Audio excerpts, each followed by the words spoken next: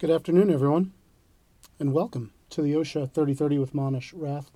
I am Monish Rath here at the law firm Keller and Heckman in Washington, D.C., and I'm joined by my colleague, Javane Nakumaram. Javane, welcome. Thank you, Monish, for having me. Well, Javane, as you know, we've got a great topic today. We've been picking great topics for over 7 different years, and all of those prior episodes are on our website, khlaw.com/OSHA3030. And this particular episode will be posted on our website in a day or so, and it'll be up as a podcast probably by the end of today. Typically, it happens pretty quickly. We've been able to get it uploaded pretty quickly. And so you should listen to this. Those of you who are listening in should listen to this as well as a podcast, or subscribe through your favorite podcast media like iTunes or Apple Podcasts or Spotify or SoundCloud. So with that said, let's go ahead and get into our topics. It's a great topic because it goes to the question of a parent company and a subsidiary, and the question of allocating responsibility under essentially an identity of the two employers, and use of the economic realities test for determining whether or not a parent is liable. With that said, what we ought to do today is talk about an important case development that came out from an administrative law judge under the Occupational Safety and Health Review Commission, a case called Secretary of Labor versus Freight Car America, Incorporated. And we'll talk about that case, the facts in the case. We'll talk about the economic realities test that was used by the administrative law judge at the Review Commission, and discuss the Review Commission's ALJ decision relating to whether or not the parent organization was liable for OSHA-issued citations against the employer. And there was another interesting case that came out in the exact same jurisdiction at the state court level that dealt with workers' comp, and that case is only a week old, I think. Right, from early November. Yeah, and it dealt with workers' comp case applying essentially the same question and coming to, a somewhat different answer. And so in light of these two decisions coming out in close time proximity to each other, we will finish up, as we always do, with a discussion of what employers should do, the practical takeaway items that you can walk out of this program with. So with that said, Javane, why don't you walk us through the facts in the Freight Car America case? So in this case, we have 2 workers at a rail car manufacturing facility in Muscle Shoals, Alabama. They're at a facility referred to as Freight Car Alabama. They were injured while they were assembling a rail car. So to give some background on what they were doing, the workers were part of a 4-man crew, and they had been assembling rail cars. And to assemble the rail car, they have to essentially weld together 4 panels consisting of 2 sides and 2 ends. And so 2 cranes are used to lift the long sides of the panels into place. And then there's 1 overhead crane that's used to lift and place the end panels in place. So as the panels are placed, the welders, they insert large pins at the top 4 corners to secure the panels together as they're doing their work. And so on the day of the incident, the crew was having some trouble aligning the last end panel. The crane had been unhooked from the end panel at that point, and a welder removed the 2 pins from the top corners. So without the support of the crane or the pins, unfortunately, the heavy panel fell, injuring 2 workers. And so OSHA subsequently received an employer referral notifying the agency about the accident. And so a compliance, safety, and health officer inspected the facility 2 different times. And then based on the inspection, the COSHO recommended that the secretary cite the parent company of Freight Car Alabama, which is Freight Car America, as the corporate entity that the COSHO believed to be the owner and operator of the facility of the injured workers.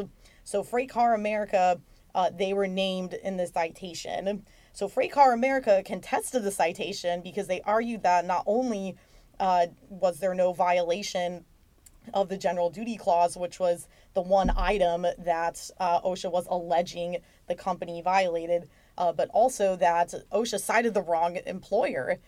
They argue that Freight Car Alabama should have been named in the citation and not them as the parent company. Well, I think that's an important question for every employer to evaluate at the first stages of a citation contest, starting with the inspection.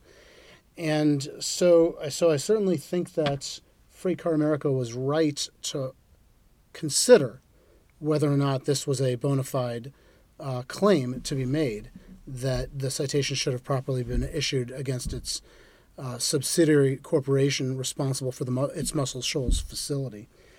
On the other hand, the question that they're evaluating is largely dictated by the facts. And before committing to a position, I note that Freight Car America had all of the facts at its disposal and could have made its own internal assessment as rigorously as possible before committing to raising the issue before the administrative law judge. So with that said, the administrative law judge considered what method it should apply to evaluate whether or not the parent organization should be the cited employer in this case. And it settled upon the economic realities test. And I can share with you that the economic realities test is essentially the test that is used in many, if not all, areas of workplace law to determine whether or not a parent and a subsidiary share the same identity for purposes of liability, whether two distinct employers should be considered joint employers or co-employers. And in fact, in the 10th Circuit U.S. Court of Appeals, one of the landmark decisions is one that I'd argued under the economic realities test. And I think that goes to illustrate the well-established nature of the test. In that particular case was in the application of discrimination law. Then it's used in the context of the Fair Labor Standards Act. Here in OSHA law, the other area that you'd see this in is the question of whether or not somebody's an independent contractor, which is really a threshold question to be answered before getting to subjects like liability or the Fair Labor Standards Act liability. So here, in the context of OSHA citations, the economic realities test is probably a reasonable test to apply. When the administrative law judge settled on that test, I think it was a reasonable position to take. And essentially, it goes to the control of the workers. The questions asked in the economic realities test, according to this administrative law judge, included who the workers considered to be their employer. Who pays the workers' wages? Does the alleged employer have the power to control the workers? And I think that's probably that one and the next one are probably the reality, the fundamental of the economic realities test. The next one is, does the alleged employer have the power to hire, fire, or modify the condition of the workers? The distinction between that one and the one before it is the power to hire, fire, or modify the employment condition of the workers is distinct from, does the alleged employer have the power to control the workers? This refers to the day-to-day supervision, telling employees or workers how to perform work, in what order to perform the work, monitoring, supervising, disciplining, performance management. Those go to the power to control the workers. To me, those seem like extremely telling, highly telling indicia of whether or not you have an identity between the concept of employer and the entity in question. And that's the basics of the test, the economic realities test, that the ALJ decided to apply in this case, Freight Car America.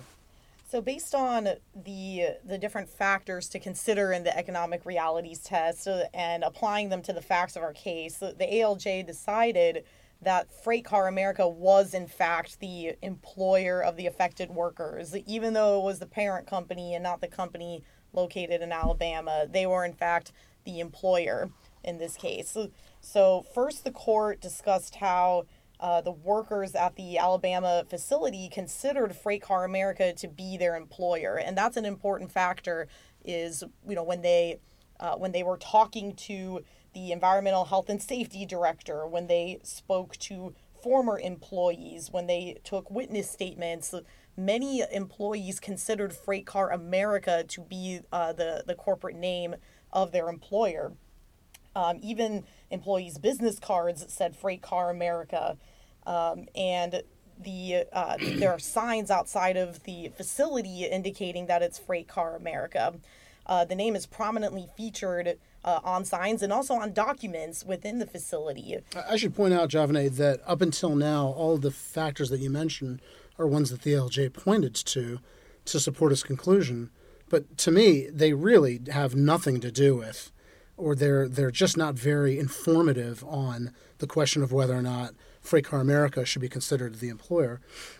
The business cards, the sign on the outside, I can see how that would fool a compliance, safety, and health officer into believing that that was the employer. But the question that the judge should be evaluating is this entity the employer as a construction of law or the employer in fact? And they don't go to the economic realities test elements. The economic realities test elements that are the most telling are the power to control the worker and the power to hire, fire, and otherwise affect the terms and conditions of work. The judge did consider those, but I just want to point out that the factors you've just mentioned, I thought it odd that the administrative law judge pointed to those in support of his conclusion when he doesn't identify those as elements of the economic realities test. Right. I think he was trying to point out that the employer's representations to the public are a factor in determining if they're a cited employer, because it goes to whether workers consider them to be their employer. But you're right, the control factors are by far the more significant factors to consider in the economic realities test. Yeah, and I think that he could have focused on that, and she would have still had plenty of evidence in support of her conclusion. As you say, the employees interviewed believed that they were employed by FreightCar America, and there was evidence that FreightCar America had the authority to hire and fire employees. I know you were about to get to the question of the employment agreements, etc. Exactly. So when you look at who has the responsibility to control workers, who has the power over workers, and who has specifically the power to fire and hire workers, there were several facts that the ALJ pointed to.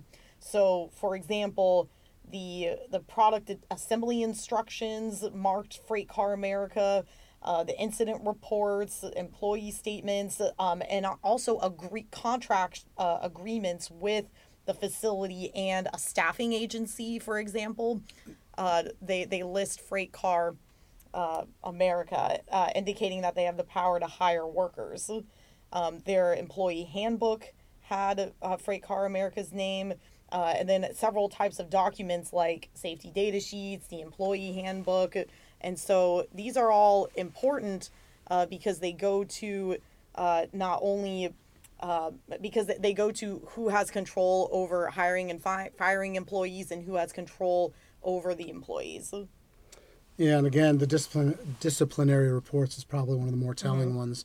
The other one is not just the fact that the handbook itself is titled FreightCar America, but much more importantly, internally in that handbook, it's stating what FreightCar America's expectations are for conduct, for performance, etc., for employees, and it's describing them as being FreightCar America's expectations. So I think you're right. Those are probably the most telling, along with FreightCar America's reserved power to hire and fire and change the conditions of work. I think that's right.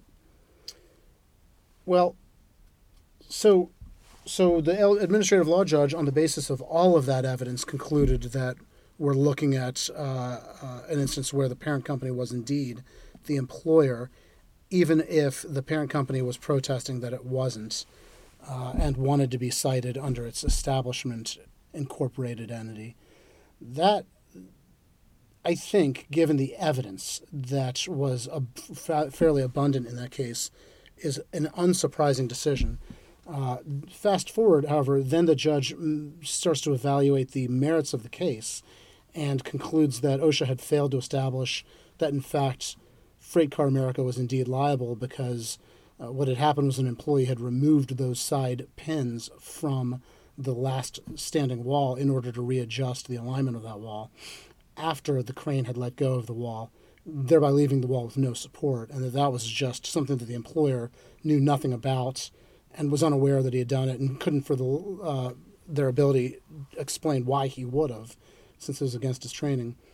And so the administrative law judge ruled that even if Freight Car America is the employer, they didn't do anything to create a struck by hazard or have any opportunity to have prevented it. And so they nevertheless were not liable under that citation. An interesting sort of epilogue to the case. Mm-hmm. But on the question that we're here for today, the question of parent and subsidiary identity such that the parent would be liable, it's interesting that within a matter of weeks of that same decision in Muscle Shoals, coming out of a facility in Muscle Shoals, Alabama, there was another case that went all the way up to the Alabama Supreme Court involving a company named Ultratech. Ultratech is a company that is engaged in a number of businesses. The parent company in Canada is engaged in contracting for the use of fog machines and other special effects in the entertainment industry. Its facility, only about less than 2 hours upriver of the Tennessee River, in a town called, I think, Owens Mill Crossing, Alabama, was engaged in the making of pyrotechnics.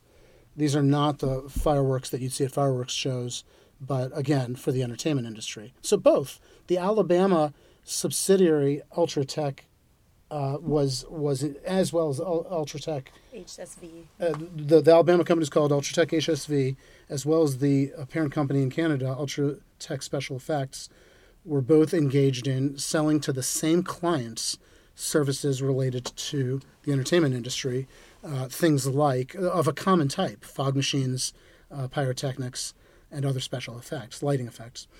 And so the facility in Alabama, which was engaged in the manufacturing of those pyrotechnics, was unfortunate to experience an explosion.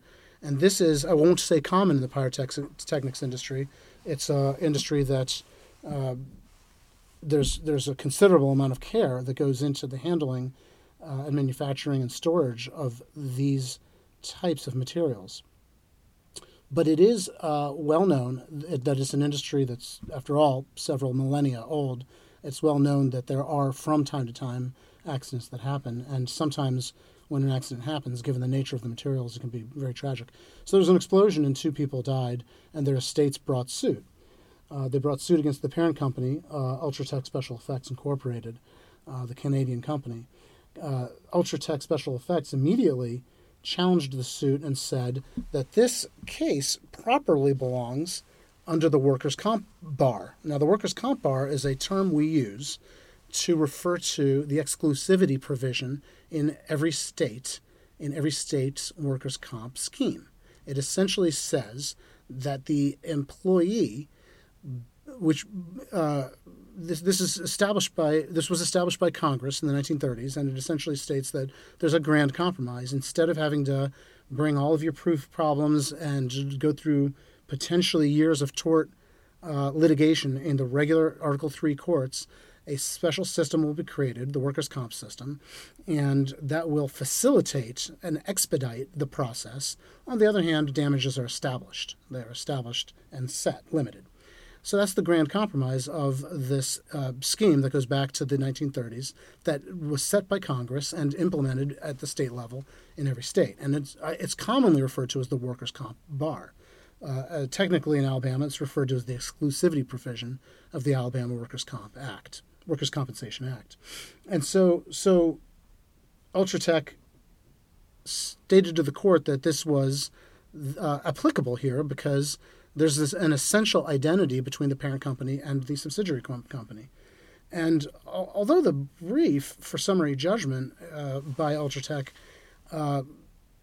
certainly I think that there's a number of facts that could have been argued more clearly, and I think that the economic realities test needed to form the framework of Ultratech's arguments. To my mind, having argued this throughout the country, and successfully, I think that there's no question that the front jab and the follow-up punch needed to be about the economic realities test.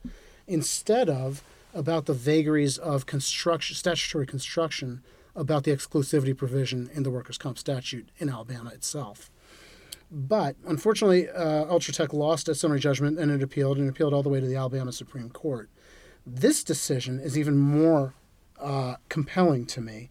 The Alabama Supreme Court went through this long exercise, first in analyzing the history of the corporate entity itself, Ultratech Special Effects Incorporated, its mergers, its purchases, behind it, its ownership, and then it went into its relationship to this Alabama corporation, Ultratech HSV, and it compared it to the only other Alabama Supreme Court decision that it could locate, that it found was somewhat informative. And in that prior case, which dates back to, I believe, something like 1997, it essentially found that in that case, two subsidiaries of a common parent, one subsidiary could not avail itself of the workers' comp bar if sued by an injured employee, and so there was no identity between the two corporations.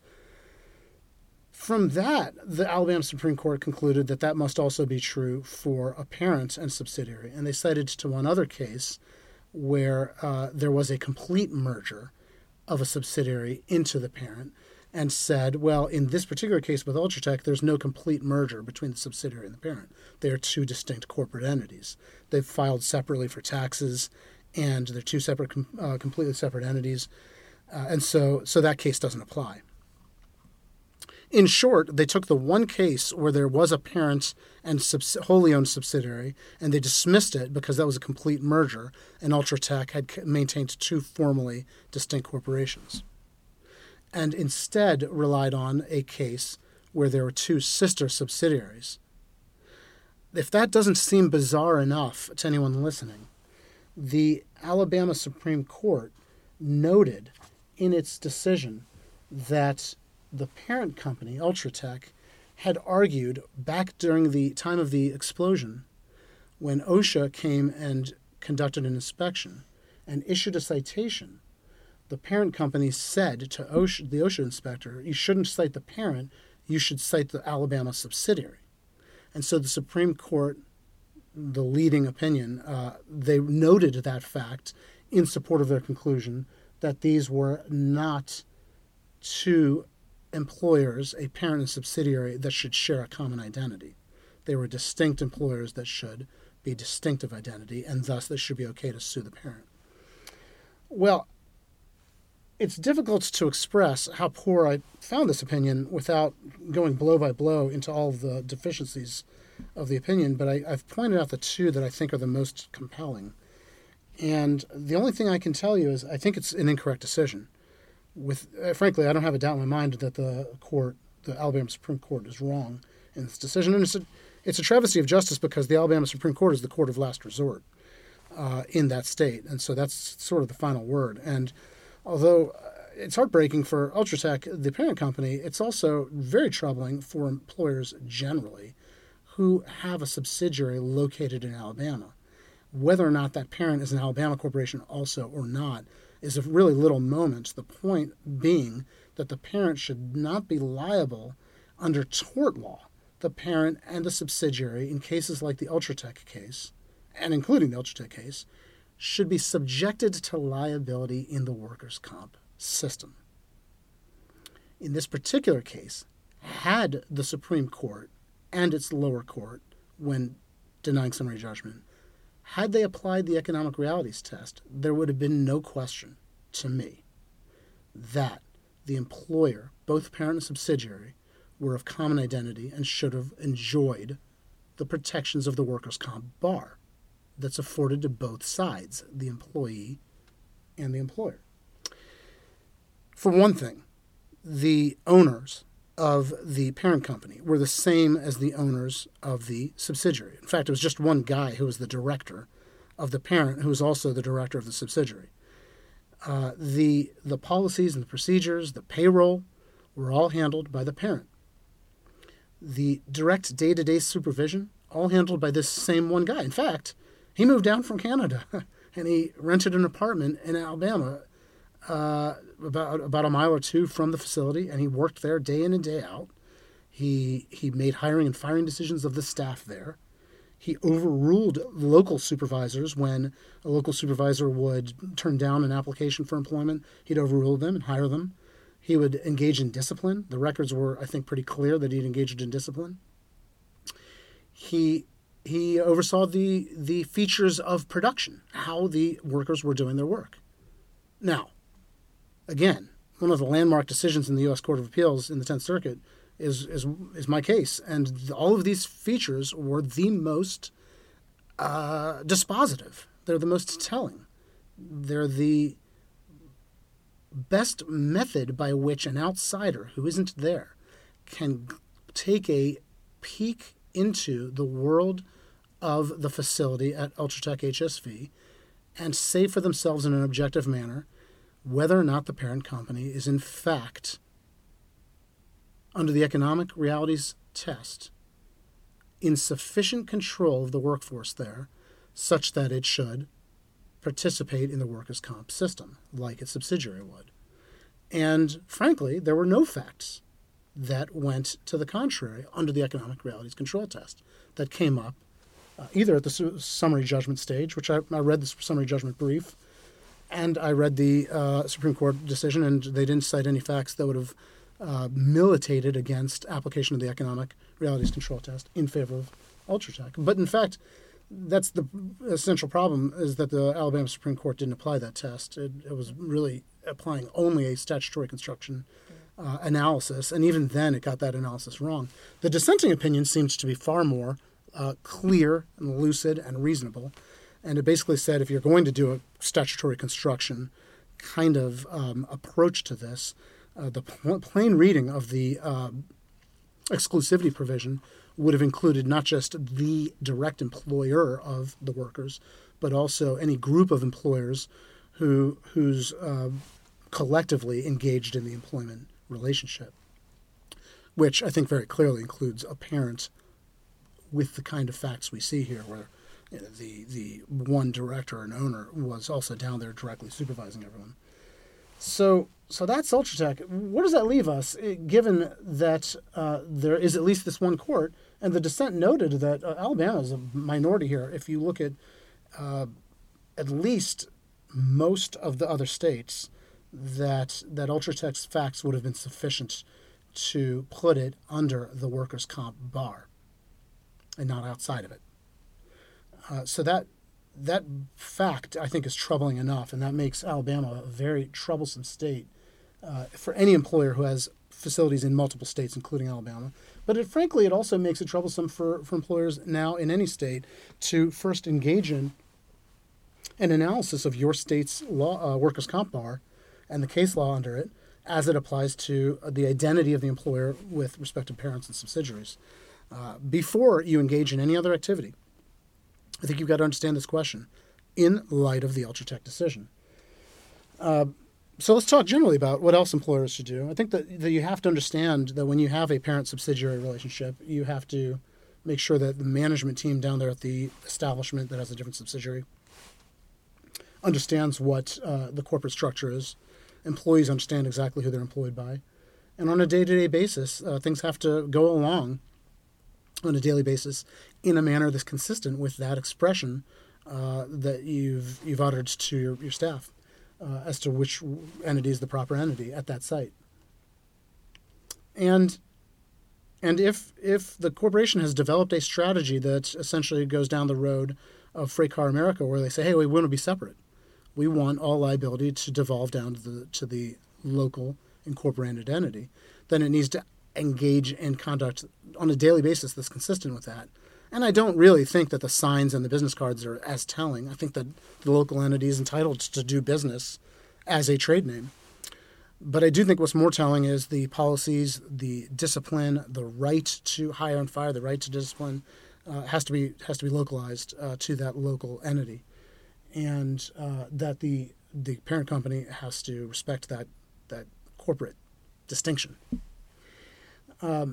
I also think it's safe to say that when the public representation, the elements, Javane, that you were talking about, like signage, like business cards, what the employees believed, that it is helpful if indeed you can bring those in line with that ultimate corporate strategy. I'd also say that you're going to deal with more than just OSHA when you deal with inspections, enforcement actions, and I think that they'll include the U.S. agencies like the Environmental Protection Agency, but also local entities like fire inspections, fire code inspections, building code inspections. And in those cases, it's important that the local officials at your establishment know what entity that they state that they're representing. When, in the case of Freight Car America, they were dealing with the phone calls with OSHA, the intake calls, the OSHA intake officer asked, all right, what's the name of the company at that establishment? And the manager at Freight Car America said, this is Freight Car America Incorporated. So they announced to OSHA that they were Freight Car America Incorporated, and then subsequently went to argue that, no, we're Freight Car Alabama. And so I don't think that's the kind of inconsistency that's going to help out. Finally, I would say this. I don't think that it was so inconsistent. I disagree with the Alabama Supreme Court on one more point.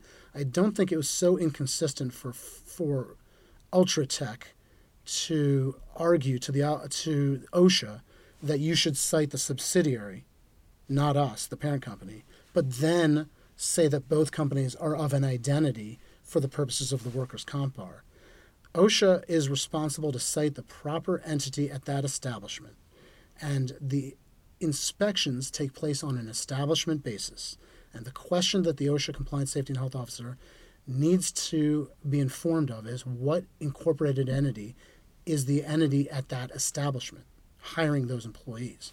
Now, in that case, there may have been a conflation between the two such that OSHA, the ALJ, could reasonably get to Freight Car America.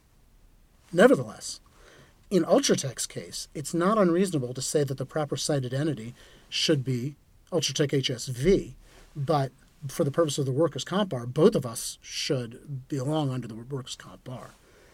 That's the last thought that I have that might provide some practical takeaway for y'all.